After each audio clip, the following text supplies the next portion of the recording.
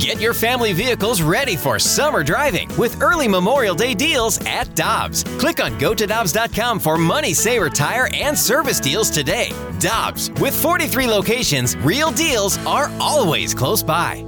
The Cardinals will play the Washington Nationals today. Every Cardinal spring training game is on the radio on the Mighty Mocs, and Rick Horton and John Rooney have the call, and Rick Horton joins us now from Jupiter, where he's been covering the Cardinals for a while now. Great to have you with us on the Brown and Crouppen Celebrity Line. Rick, how you doing? I'm doing great, Randy, and it is a beehive of activity right here as we speak at Roger Dean Stadium. There's 56 players on the field doing all kinds of things. They're taking infield. They've got guys playing catch down the left field line. And, we're getting close to that April 7th day, so it's getting pretty exciting. Yeah, Rick, well, take us into what's going on in Jupiter since we aren't there and you have boots on the ground. It's Oliver Marmol's first spring training, even though it's a truncated spring training. But what's it been like so far? Well, Ollie is such a confident guy.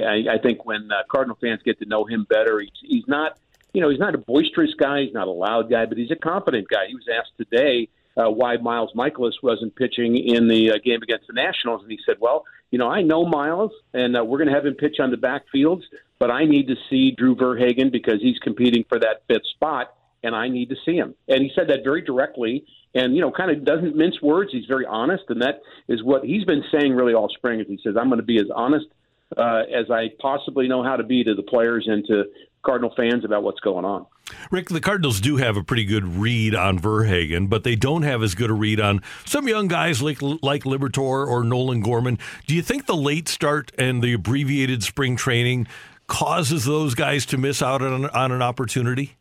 Yeah, I don't think it helps them at all. I mean, clearly, especially the guys on the roster, that becomes an issue with the young player on a roster. I feel like Juan Yepes probably hasn't had enough swings, even though he's a guy that we're all pretty high on and excited about with his power that he showed last year in the minor leagues. But, you can kind of tell that, the minor leaguers, I was down here, guys, in the really 1st of February, and the minor leaguers were down early. A lot of people down here early, but the roster guys obviously weren't. And so, you got to show yourself pretty quickly. And I'll say one thing. I've been thinking today at the ballpark, beautiful day, how thankful I am that there hasn't been that classic Florida rain period where we've had 4 games rained out. That would be awful for this spring training for any major league team. That's a really good point, Rick. I haven't even thought about that could derail things as well. But we've talked a lot about the Cardinals pitching staff in the wake of the Alex Reyes and Jack Flaherty injuries. We've talked a lot about their offense and what we expect. One thing we really haven't discussed, at least here on our show, is the outfield. When you look at Tyler O'Neill, Harrison Bader, and Dylan Carlson, you have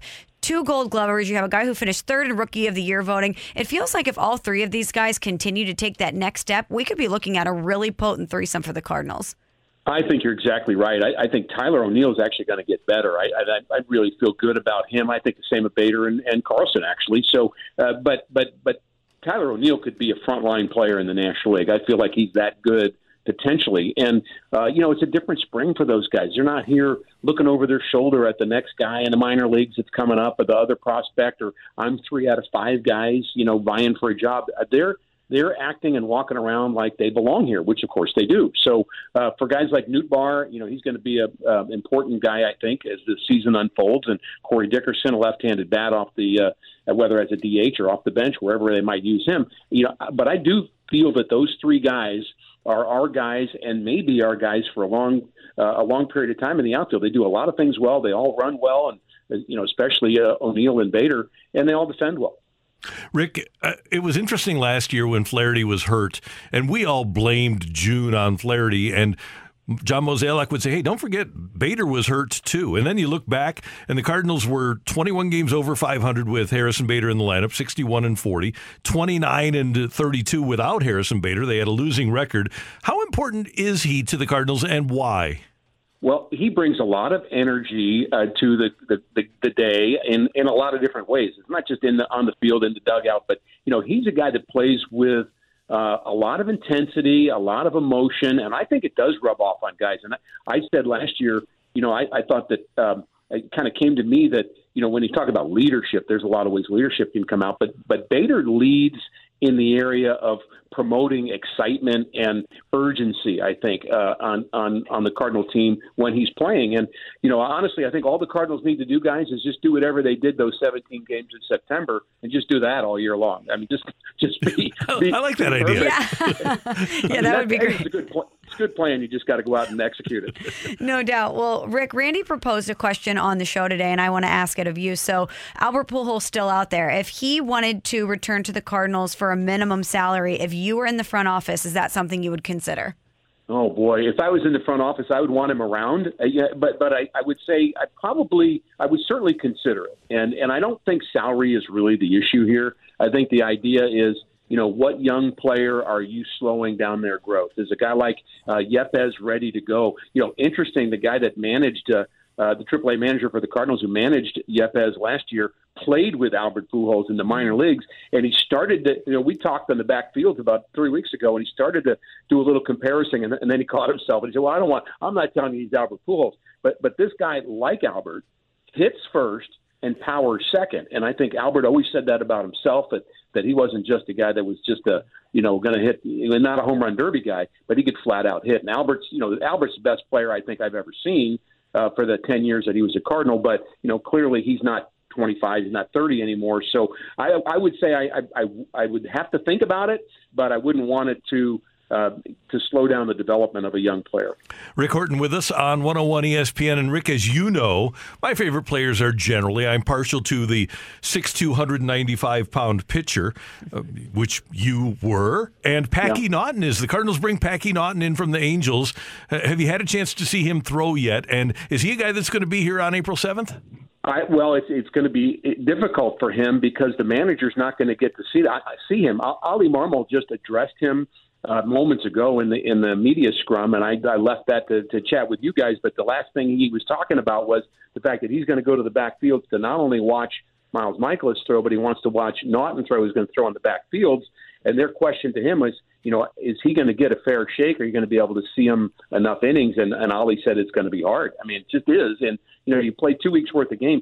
This weekend, we'll be at the halfway point of spring training games, and that's almost a stunning statement. I mean, to think about that. Wow. Because as I've been saying, I've said it several times this spring, it's both early and late in spring training at the same time.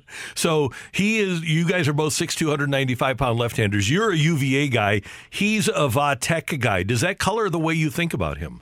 Oh, you better believe it. Well, and I think even more so because I had Virginia Tech going further in the NCAA, and they because I thought they were playing well at the end, and they lost.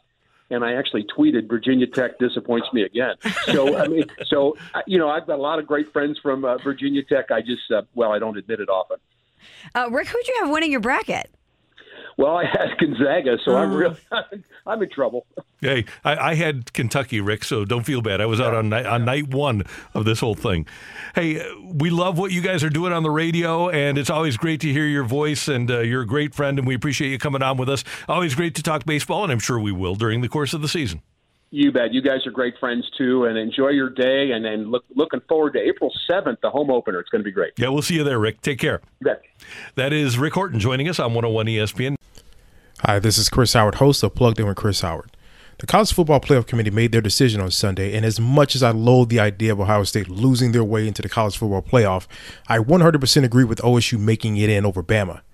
Nick Saban citing some hypothetical point spreads to prove his point that the Tide deserve a spot in the College Football Playoffs holds little substance when you consider Bama's best win is over Texas. No, the committee got it right. TCU had a great season with far more ranked wins than Bama and didn't deserve to lose their spot after playing a surging Kansas State in a championship game. And Ohio State, while not playing some of their best ball later in the season, was still 12-0 until they came face-to-face with my Wolverines. While the college football playoff system isn't nowhere near as good as it could be, it's better than what we had. And in a few years, it will be better for all of college football. Hi, this is Chris Howard, host of Plugged In with Chris Howard. Get the latest odds and trends for every professional and amateur league out there. From football to basketball to soccer and esports, we've got it all at betonline.net. And if you love sports podcasts, you can find those at BetOnline as well. And don't forget BetOnline for the NHL, MMA, boxing, and golf. Head to the website today or use your mobile device to learn more. BetOnline, where the game starts. Want more ways to show your good side to the world? Donate plasma at a Grifols center and join thousands of donors who are helping to save lives. Receive up to $1,000 your first month. Learn more at grifolsplasma.com.